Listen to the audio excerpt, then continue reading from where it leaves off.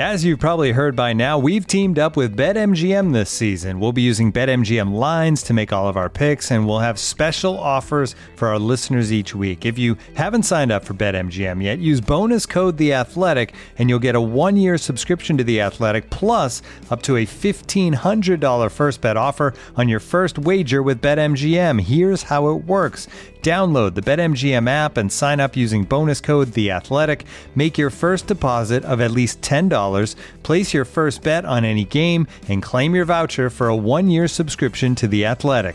See BetMGM.com for terms. U.S. promotional offers not available in D.C., Mississippi, New York, Nevada, Ontario, or Puerto Rico. Gambling problem? Call 1-800-GAMBLER. Available in the U.S. Call 877-8-HOPE-NY or text HOPE-NY 467-369 in New York. Call 1-800-NEXT-STEP in Arizona. 1-800-327-5050 in Massachusetts. 1-800-BETS-OFF in Iowa. 1-800-270-7117 for confidential help in Michigan. 1-800-981-0023 in Puerto Rico. First bet offer for new customers only in partnership with Kansas Crossing Casino and Hotel.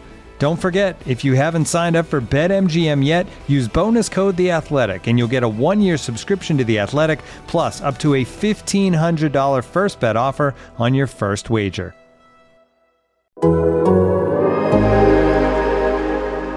In today's episode of the Sixers Beat, Rich and I talk about Ben Simmons showing up to the Wells Fargo Center unannounced. Just ridiculous. What the next phase of this circus could look like, and then give some of our impressions of the preseason so far, including the fact that Isaiah Joe needs to be in the rotation. This podcast is brought to you by DirecTV Stream. Get your TV together with the best of live and on demand. Learn more at directtv.com. Enjoy the podcast.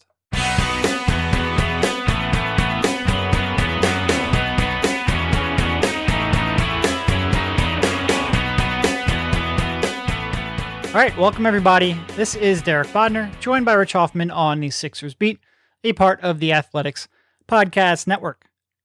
We've had a couple of wins here, a couple of preseason wins, a nice bounce back win, like anybody really cares. A win over the Toronto Raptors in a rematch, and then a win over the Brooklyn Nets when the Sixers were down pretty much everybody on the team who could dribble, which admittedly is not all that many, but they obviously had no Ben Simmons. They had no Shake Milton, no Tyrese Maxey, missing a lot of players, but Tobias Harris, who can kind of dribble a little bit. And they were left with starting a backcourt of Furkan Korkmaz and Isaiah Joe. Pulled out a big win over Kevin Durant, James Harden, and the Brooklyn Nets. But that is not what we are going to lead this episode off with. We'll talk about it a little bit, but nobody really cares. And unfortunately, I wish I cared. Yeah. Maybe we'll start caring in the regular season a little more. A, because it's preseason, but B, because that never-ending story got yet another update, because that is the hell that we live in. But other than that, Rich, how are you doing?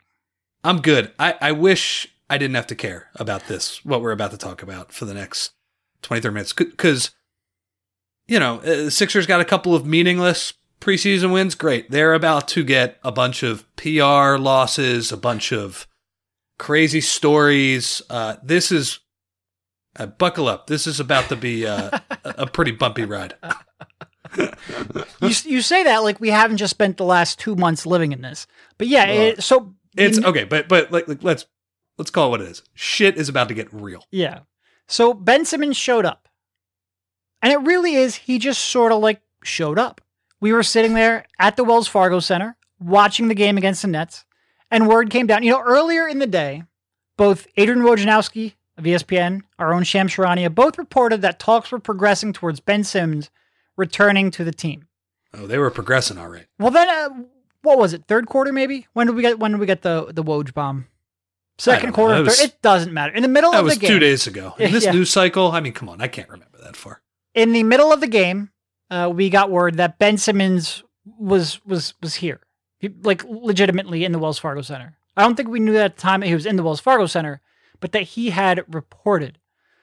Not only that, because he can't just report in a normal fashion, Sixers didn't know he was going to show up until he showed up. And then we found out later from Woj that the way the Sixers found out was Elton Brand got a text message being like, Ben's outside. I don't even really know how to process that. In a saga with many twists and turns, that is definitely a weird one to cap off that leg of the saga. But after have you ever done that, by the way? You ever just show up somewhere without telling anybody? like an Irish hello, I think that's the way you put it on our walk out of the practice facility earlier today. An Irish entrance. Yeah. I've Irish exited all the time. Irish goodbye is definitely a thing that I do. Yeah. But if you for a work thing, for certainly, I don't think for a work thing. No, that would be weird.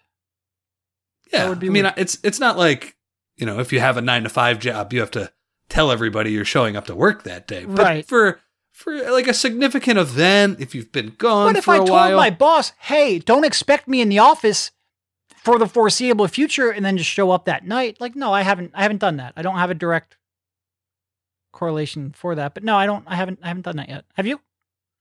That would be I don't think so. I mean, not for anything that I'm getting paid for, not for anything significant like that. Maybe I showed up at the bar unannounced or something like that. Yeah, it might have been like your friends or like, hey, we're going out. Do you want to go? And you're like, nah, I don't really want. And then like an hour later, you get a little FOMO. Like maybe that might have happened. Sure. This was okay. Different. So that's what we're comparing this to. This showing up at a bar. When Woj said that, I mean, it blew my mind. I mean, that was one of the funniest. It's easily the funniest thing he's ever said from his reporting. It was not, and that's he's terrific. But. I mean, I don't know. Like he had trouble keeping it in for that report. I mean, it's just, and look, that is legitimately funny. I think you took a lot of joy out of that. It's clear. I laughed pretty hard when I heard that. Okay, tomorrow when I get to the practice facility, I'm just going to text Elton and be like, "Hey, I'm here. Can you let me in? I'm here." We should all start texting Elton. So that was really funny. So it's good. We got some. I don't know. Does that qualify as gallows humor? I don't know what the exact term of that is. Maybe it's just really funny, but it's about to not be funny. Okay. That's how I'm putting it. It's about to be draining. It's about to get ugly, I think. And I have no idea what's going to happen, but I guess, you should fill everybody else in on the timeline because you're doing that right now. Yeah. So he went, he met with, Doc Rivers and Daryl Morey a couple of times there on Tuesday. He then was scheduled to take part in an individualized workout on Wednesday and could theoretically be cleared to rejoin the team as early as Friday. Now, according to Ramona Shelburne of ESPN, and this is in the health and safety protocols, I'm just going to quote directly from her article. A player who is fully vaccinated against COVID-19 and who is entering the team environment for the first time needs to return at least one negative result from a PCR test facilitated by the team before interacting with other players and Tier 1 staffers, according to NBA protocols obtained by ESPN's Bob Marks. An unvaccinated player must return 2 negative tests before returning to the facility and participating in individualized workouts where no other player is present. If the player returns 2 more negative rapid molecular tests, he could then be cleared to interact with teammates and staff. What's so Monday again, to Friday? Is that 4 days? Going back, Ben reported on Monday, got his first COVID test. Wednesday, he was scheduled to have an individualized workout with no other players present. Friday, he might be cleared. We don't know anything for certain, but you can read that report along with the facts that we just stated, which Doc Rivers told us, and come to a conclusion, which is just very, very disappointing. And look, I'm not going to get too deep on this. There's a lot more reasons that Ben Simmons is disappointing, but that is very, very disappointing if 2 + 2 is in fact equal to 4. Wow. That's just great. Turn of phrase there. Nice work on that one, buddy. Yeah. And also Doc Rivers said that the whole team is not, he would not say the whole team is vaccinated, which is disappointing. Training camp as well. So, I guess we'll see on that one. Well, eventually Ben Simmons is going to have to talk to the media if he is in fact going to play, which I guess sort of brings us to our next phase of this conversation. So Doc was obviously asked about, integrating Ben back and whether or not he expects him to play. So one of the questions that came up, is he here for procedural reasons or is he going to play? And Doc then sort of asked what the reporter meant by procedural reasons, and is he here just so he doesn't get fined or is he going to play? Doc then said, I don't know that. I'm assuming he's going to play, but who knows, right? I don't know. I can't get in anyone's head. Oh, my God. And I think the way Doc sort of took it was, I think he focused a little more on if he was just here for procedural reasons. But he did start it off with, I'm assuming he's going to play, but who knows, right? So that's maybe not the most reassuring answer. And I think Doc has a little bit, especially after last year, where he kissed Ben's ass for so long. I think Doc right now has a little bit of Joel Embiid in him where there's like just 15, 20%, a little too honest, maybe even more, maybe like 50%. Doc is either on one extreme where he's like, you all are just making stuff up, or he's on the other extreme, it seems like. But maybe talk a little less like that. I can't imagine that's going to go over too well. He then said, what else? Is his preference still to be traded? Doc says, I don't know. I think he's voiced that, but we'll see how that works out. He was then asked whether or not Ben Simmons' heart is in it, is in playing here in Philly. I've learned one thing: I don't ever get in another man's head. I really don't. I actually get on my coaches when they tell me during a game or during a practice, I think what he was thinking, and then Doc stops him, and I always say, you don't know what he was thinking, you only know what he did. And so the fact that he was here and he showed up and he conversated, all I know is his actions was that he showed up and he was here. By the way, I asked him 2 days ago before the game, are you concerned that he's not going to be all the way bought in? And his answer to that was no, I'm not concerned. Right. So if you want to know, like, if Doc Rivers has a consistent answer here, he does not. He does not. And there's a reason why you wouldn't. Honestly, you could ask Doc Rivers, are you concerned about anything? And I think the answer would be no on that. At least I did. Like, are you concerned about world hunger or something like that? And I think he probably is, but he might say no just because you phrase it with, are you concerned? So I think it's pretty clear that Doc doesn't entirely know what he's going to get out of Ben Simmons, that Ben is a little bit of a wild card here in that regard. And I think that's fair. I just don't think you necessarily want to vocalize it when you've got a player that you're trying to convince to stick around. I think that's absolutely fair. And I think that's true. And now we have the situation where, like, it's a legitimate question of what the hell is this guy going to do now? Yeah. And I think Jake Fisher, old colleague Jake Fisher, formerly of Liberty Ballers, another LB alum now of Bleacher Report. I believe in his article he had today, he had a number of things, but one of the things was that the Sixers internally do not know whether or not Ben Simmons will play, and they're just trying to get him cleared and through protocols, and then they will move on from there. So, like you said, there could be some fireworks here coming. This could be a little bit entertaining. Do you think he's going to play? Forget about what Doc has said. Forget about what others have reported. Do you think he's going to play? I don't know. I mean, I'm like Doc. I can't get into this guy's head. I think that I think he is going to play. Yeah, I do. It would be really tough to hold out when you're around the team for this long. Like, if you're going to do that, I can't imagine the Sixers would pay him to come around and not actually be around the team.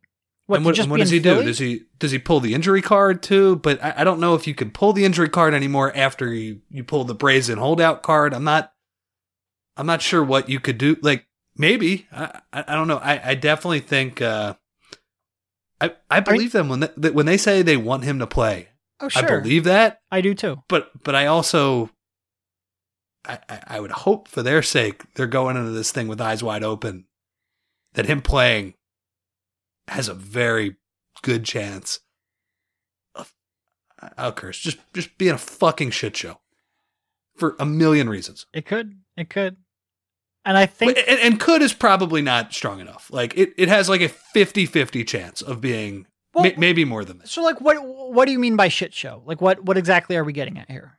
Does he try? Well, no, I think that's pretty far out the window. I would be surprised if he gave at least consistent effort. Like, I think at sometimes, like, your competitive instincts might kick in, but I think it will be up and down for sure. For sure. Is he bad enough where it's just impossible to play? Even in the regular season. He would have to give pretty low effort to at least not be a rotation player. Like, his effort would have to be like complete shit show. That's the main thing. I mean, I think he's going to get booed in his first game if he does play. And again, because I don't know. It's why I struggle with that question. I really do not know what is going to happen right now. I agree with Doc. I am not inside this guy's head. And unlike Doc, we have not talked to him. So we don't know what is going on. I definitely think the first game is going to be the ugliest atmosphere we've seen for a home player ever. If they had any sense of what they were doing, his first game would be on the road, right? Like, you're not going to bring him in for the first time in Philly. Well, I mean, if he clears protocols, he could play next Wednesday in New Orleans. You know, I think you got to play at home at some point, unless you're Kyrie Irving. But he's not playing it on the road either. And good on them for that decision too. Good on the Brooklyn Nets for making that call. Okay, so that's one thing. Does he try? Is he a pain in the ass in terms of behind the scenes?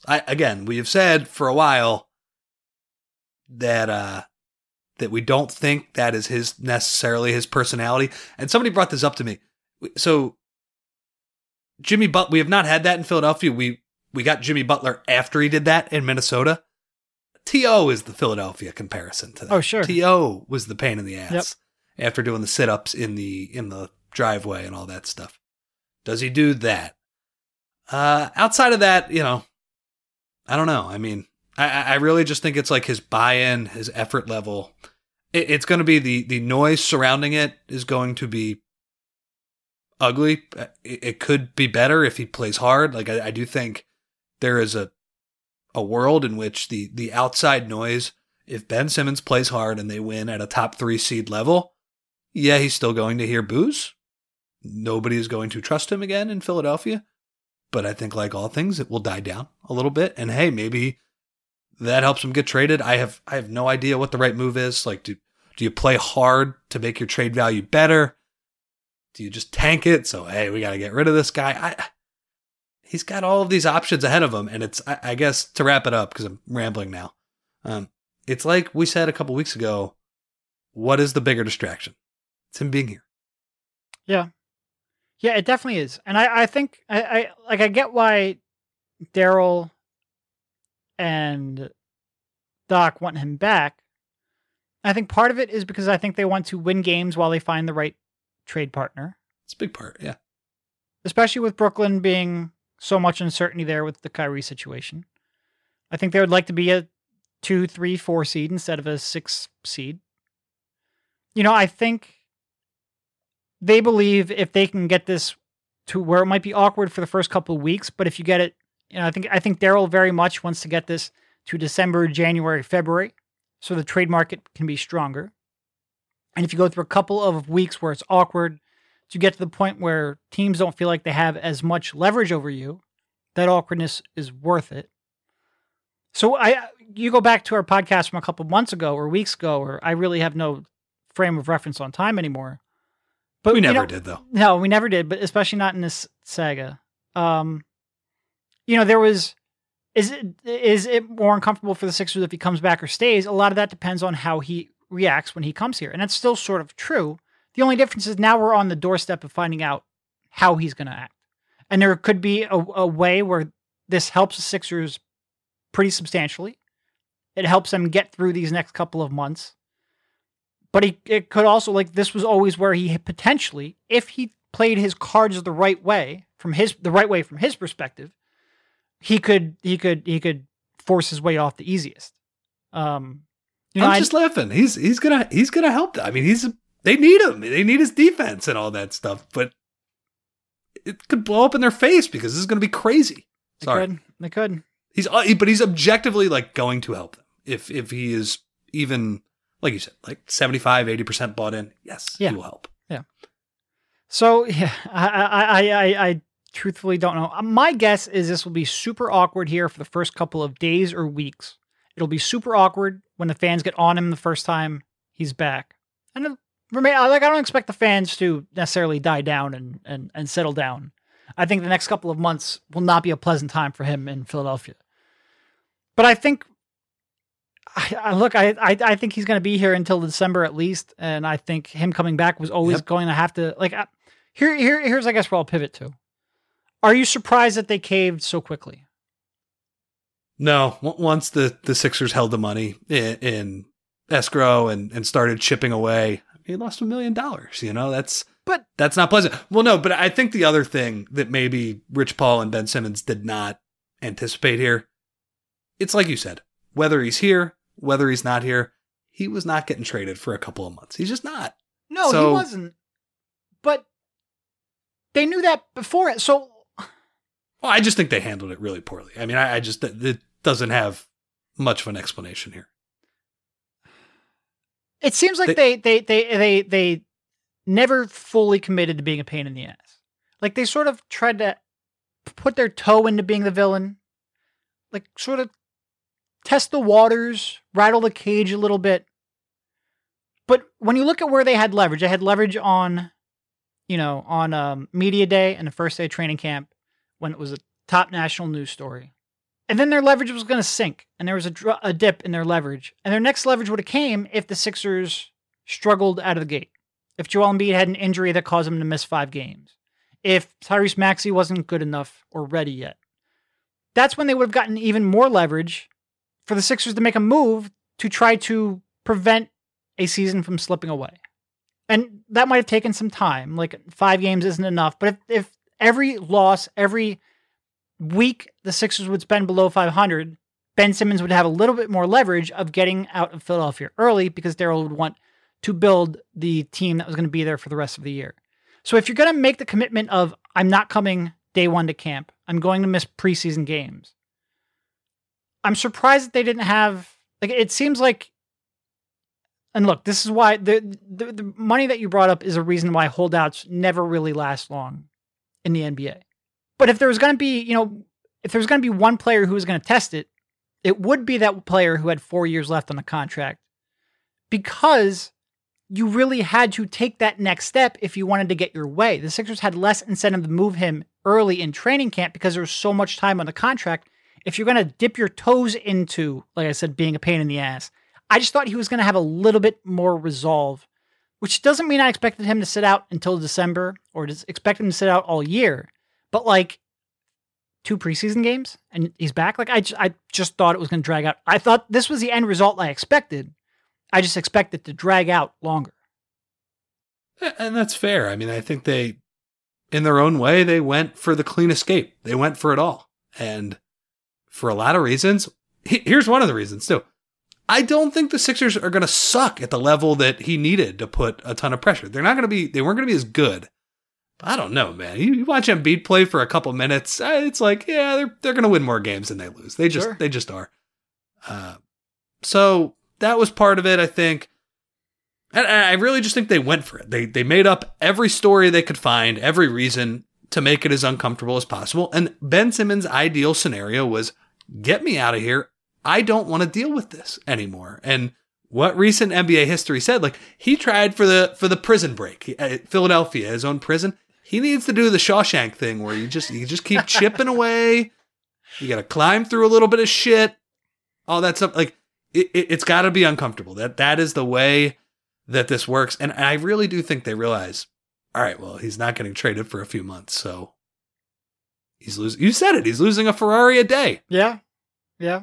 And look, I always thought this was the way he had the best chance of applying pressure on the Sixers was showing up. But if I was advising him, I would have been like, be there from day 1, get your money, be a pain in the ass. Okay, like, but do you think there's a chance that he was like, no, I don't want to do that? I don't want to do that. 100%. I think which is not the worst thing in the world, honestly. Because no, I don't think he's a huge confrontation guy. No, which is bad in some ways. It doesn't help on the basketball court, but in terms of just, I don't want this awkward workplace. Okay, I get that. Yeah, but I guess my overall point is like the strategy that they use. Either they had to fully commit to a holdout and give it a couple more weeks to see if the Sixers struggled, or they had to show up and be a pain in the ass. All they really did accomplish here was they cost Ben a little bit of money and a lot of fan sentiment. Not that he had a whole lot on his side to begin with, but he certainly doesn't now. No, this thing's not well executed at all from Simmons' side. There's no way. And the Sixers were in the unique position where I bet you there were a couple front offices in the league where if Rich Paul and Clutch tried this, it would have worked. Maybe these teams didn't have another star level player, so they actually would have been worried about, oh man, if we suck, whatever. The Sixers were in a unique spot, and they were, look, to their credit, they were pretty confident about, hey, he's going to be back here. Doc said that a lot over the last few weeks. He was right. I'm just wondering now that he's back, is that a good thing? Is that a bad thing? We will see. As Joel Embiid said, it's a good thing for the organization. Yeah, so that's where we stand. Any other stray thoughts on Simmons and returning and what we'll see? And I am really curious to see, and look, maybe we won't. Maybe this will all be taken care of behind closed doors. Maybe there will be a truce of some sort. I think I don't want to say I think, like you just listen to his comments. Joel Embiid is not a happy camper about this right now. And perhaps the whole team isn't. You kind of heard Danny Green talk about it today. Seth Curry talk about it today. But I do think over their careers, it's a subject we've brought up many a time. Do these guys actually get along together? And I think, as we said last week, this has gotten to the point where, I think that's been an overblown subject for a long time. At this point, especially when they use Joel as a reason why Ben wants out, he is, I think, annoyed in a way that he has not been with Ben Simmons in a long time, while he also will mention that he helps the team as well. So, I don't know. Doc has been very confident that, hey, players will get over this really quickly. They just want to win games, all of these things. We'll see. The NBA is, recent years, there's been a lot of drama that has sunk teams. So, it's not as easy as they can just go their separate ways. I mean, maybe they can find an understanding of some sort, but I do think this chemistry dynamic, really, even if Ben does try, it is something that's another variable here that could really submarine this. Yeah, but if he doesn't try, it could submarine it even quicker and even more drastically. Like if Joel Embiid's sitting there watching him, give 50% effort, that's when you could get a blow up. And I agree with, like Doc tried to paint it as, well, players recognize this is a business, get over it, yada, yada, yada. Mm-hmm. Your star player just a week ago called it disrespectful. So we'll see how that goes. And look, maybe Joel Embiid certainly, I think, understands that Ben coming back could theoretically be good for the team, make the most of it. But Joel Embiid, I think, to think that he doesn't have any thoughts and emotions about this would be naive. And if there's one player on the team, maybe Tobias Harris will be like, hey, this is a business. I hold nothing against him. Maybe Danny Green will. Who knows? All it takes is Joel Embiid to not be on that side, and you've got an issue. So we will, I don't want to say that Tobias Harris is going to get over it right away either, because I don't know. I don't know. Oh no, that was just an example of a hypothetical for sure. But yeah, I don't know. Like, especially if you're now look, I think on the Sixers side for this is if they get Joel Embiid on board, would feel like everybody else would fall in line. It's a young team. It's a lot of young players. I don't think Ben was an unpopular player on the Isaiah team. Joe probably doesn't care about what Ben Simmons did. He doesn't care. Yeah. And if I was Isaiah Joe, I wouldn't give a shit either. So I think that's fine. But yeah, you got to get Joe on board. It's just, it's that simple. Joe Embiid, not Isaiah Joe. To clarify that. This episode is brought to you by Michelob Ultra, the official beer sponsor of the NBA. Want to get closer to the game than ever before? Michelob Ultra Courtside is giving fans the chance to win exclusive NBA prizes and experiences like official gear, courtside seats to an NBA game, and more. Head over to MichelobUltra.com/courtside to learn more. Looking for an assist with your credit card, but can't get a hold of anyone? Luckily, with 24/7 US-based live customer service from Discover, everyone has the option to talk to a real person anytime, day or night. Yep, you heard that right. You can talk to a real human in customer service at any time. Sounds like a real game changer if you ask us.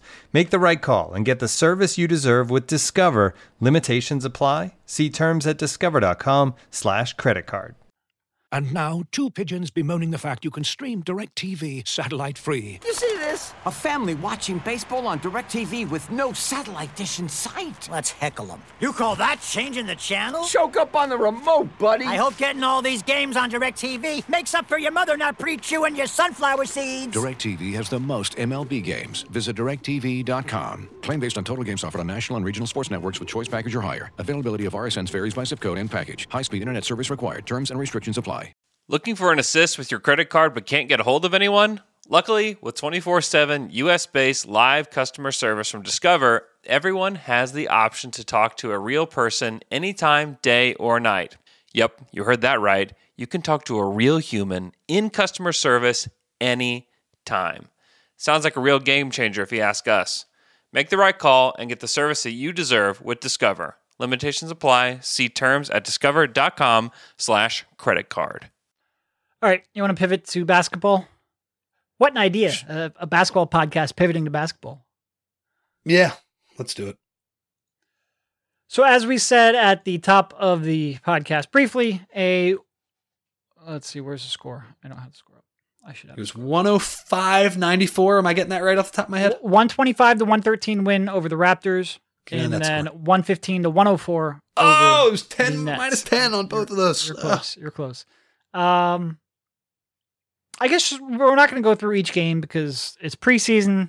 People are in and out of the lineup. Overall thoughts and impressions, what has stood out to you over those two games? So let's preface this. I said this last time, but I'm going to quote Seth Curry from today.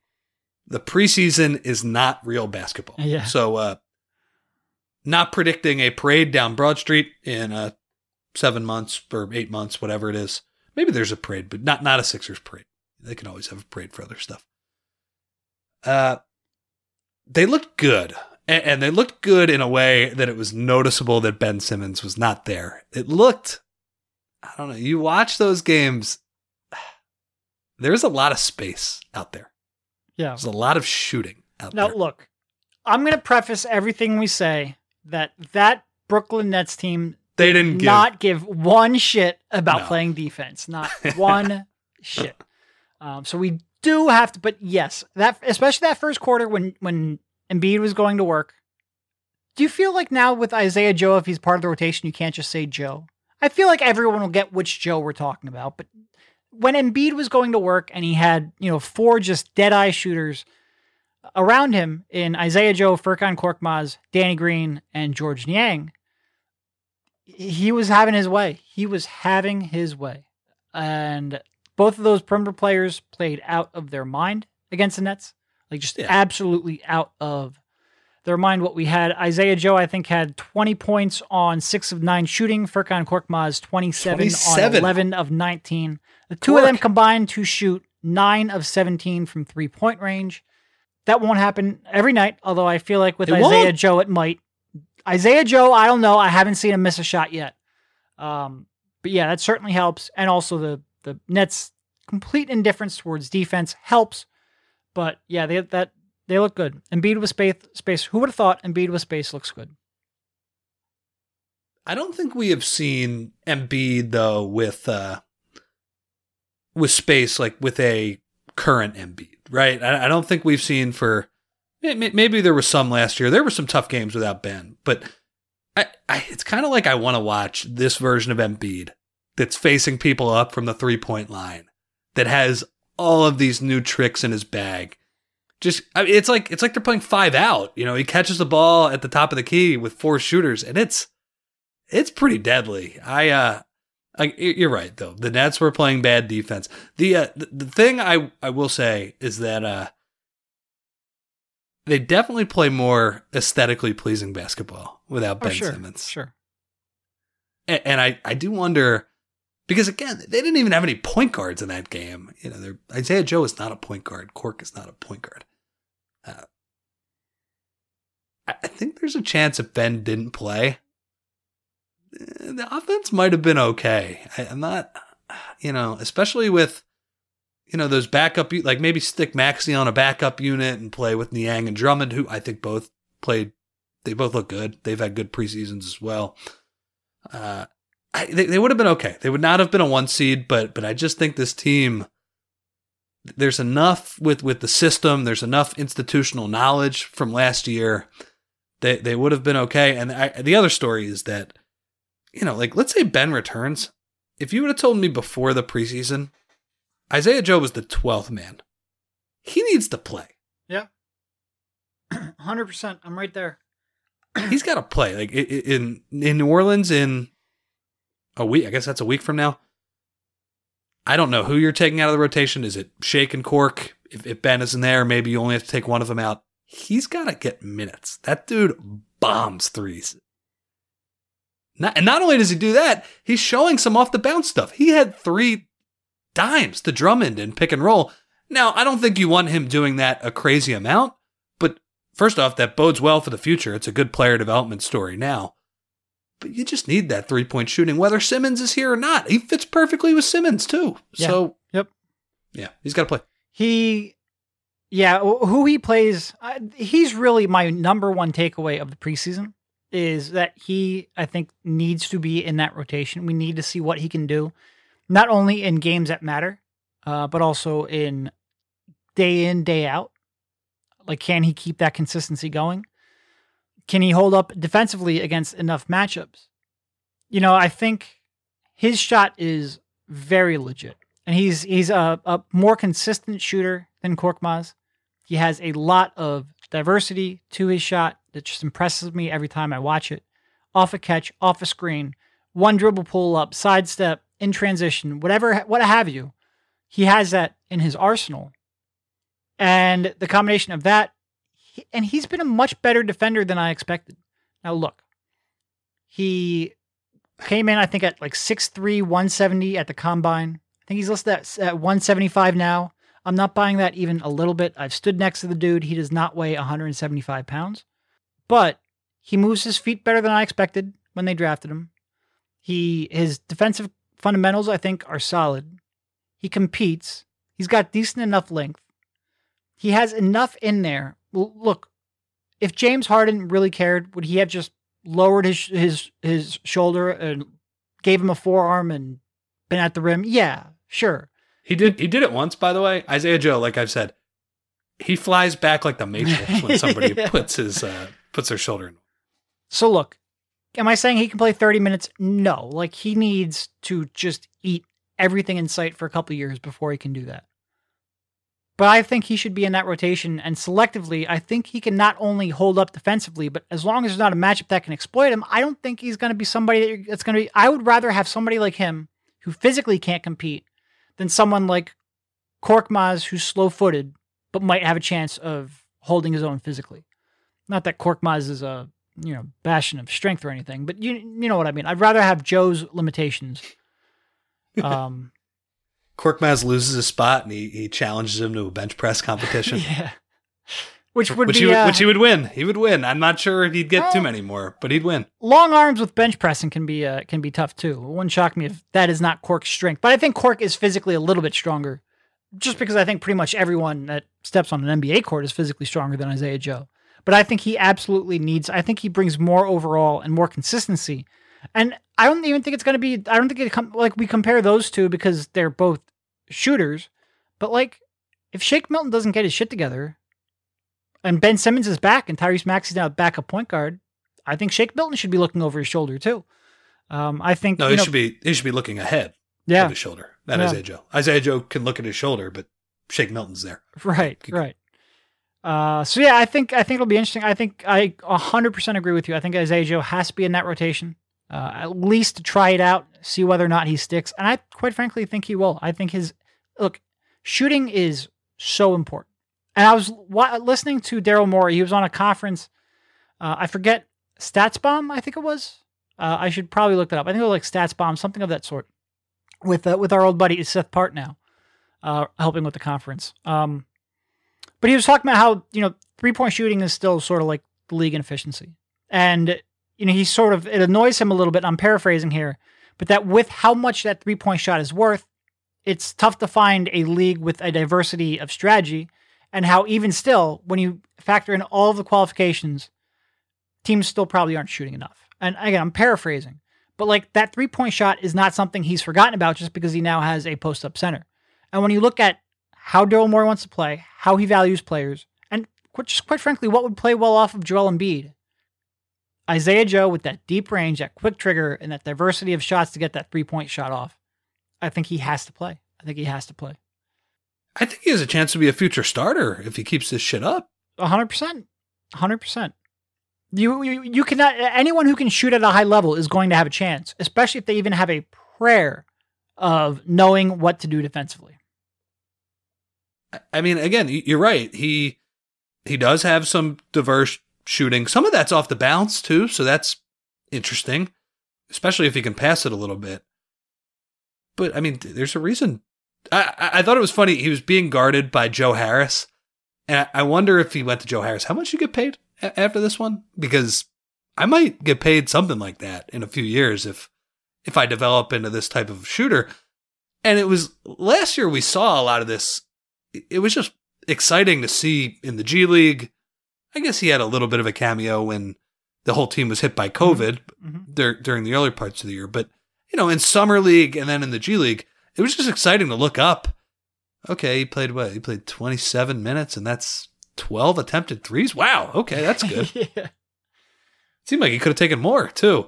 So far on the preseason, he has 19 3-point attempts in 75 minutes. That 19 attempts is second on the team to Korkmaz, who's actually played fewer minutes. Korkmaz has more 3-point attempts per minute, but he leads with 12 3-pointers made. Second on the team is Korkmaz with half. Isaiah Joe is shooting 63.2%. And again, is he going to shoot 60% from three? No, of course not. But I have no doubt that if you give him a season's worth of attempts, he'll hit 40% of them. I have almost no doubt. Well, and that was the question last year, though, because a lot of times you would look up at those numbers and it would be like 36%, 38%. It's like, okay, the volume is there. The diversity of shooting is there. The form is there. It's just a nice looking shot. He gets it off pretty quickly, too. Everything is good. You just got to make him pass that 40% threshold or something like that. And, okay, yeah, he's not going to shoot 60%, but he's got a little bit of wiggle room to maneuver down there. And he's just got to play. He just has to play because I think you add him in, I see a path to being a much more consistent player than what they got from a lot of these bench guys. With Cork, with Shake, these guys can go absolutely berserk in a game or two. We've seen it. Berserk. This seems to me like a guy who can go semi-berserk for a lot of games in a row. Yeah. And that's important. And when he's not going berserk, he doesn't lose his mind like Shake, which is good. And Korkmaz too. Like, you don't see Isaiah Joe out there with the random behind the back passes in traffic, which is, look, we were talking about this last game. I love Cork. Like, he is entertaining. I like the way he plays basketball when it works. I like that they signed him for $5 million too. I think that's perfectly reasonable, even if he is out of the rotation. He's good enough to play in an NBA rotation. Yep. And like I said, he's an enjoyable person. But I do think that Isaiah Joe has a chance to be. Look, I think he can impact the game more even when his shot's not falling. Just because I think he moves more off ball, has a little more gravity especially when he starts getting reputation. I think he's going to have some gravity, a little bit better of a passer, a little better of a decision maker. Cork has some flair to him, but again, he'll make some bonehead decisions, which we haven't really seen from Isaiah Joe. And I think Joe right now is a better defender. I should be in the rotation for sure. That is my main takeaway from a preseason that more or less is not. It's sort of like been a distraction in the preseason, and most of the regular players aren't there anyway. That and Joel Embiid looks really good at basketball still, which is important. Yeah, it was a good 8 minutes last game. Yeah. What do you have, like 14 in 8 minutes? 14 and 3 in 8 minutes. And if you were wondering, we did not get to see last year. We talked about can they press the size advantage against the Nets in a playoff series? We didn't get a chance to see that because the Nets got hurt and the Sixers pooped their pants in the playoff series.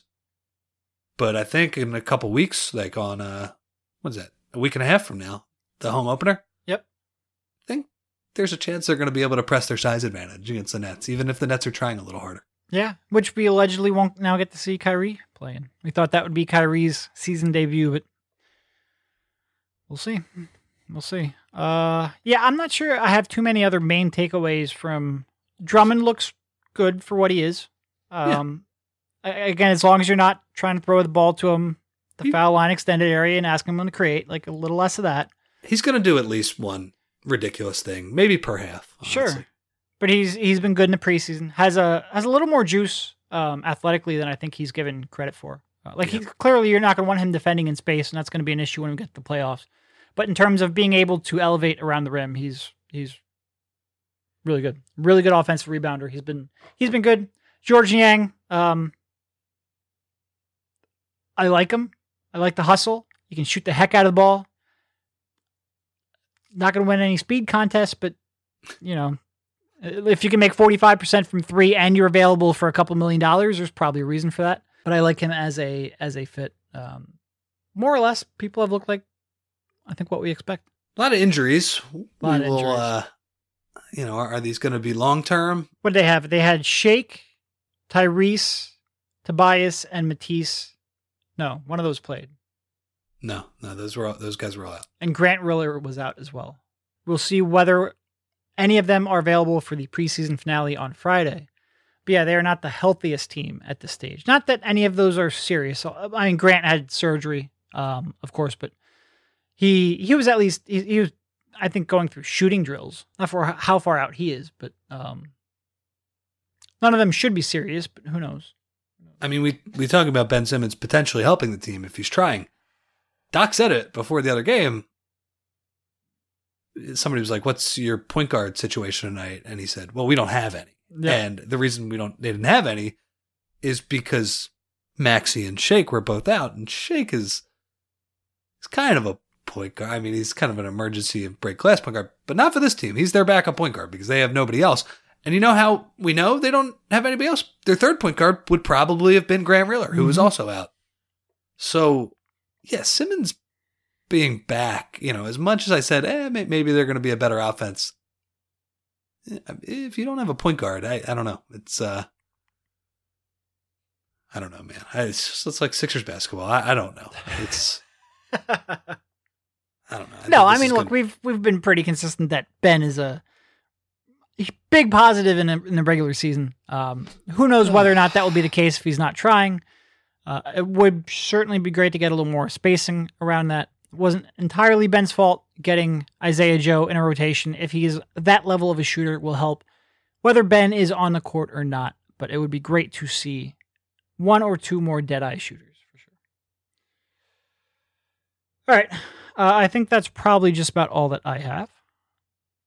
Yeah. One more tune-up game and a whole lot more of the circus to go, but we have regular season basketball here coming up. Until then, thank you, Rich, for jumping on, and we will talk to you soon.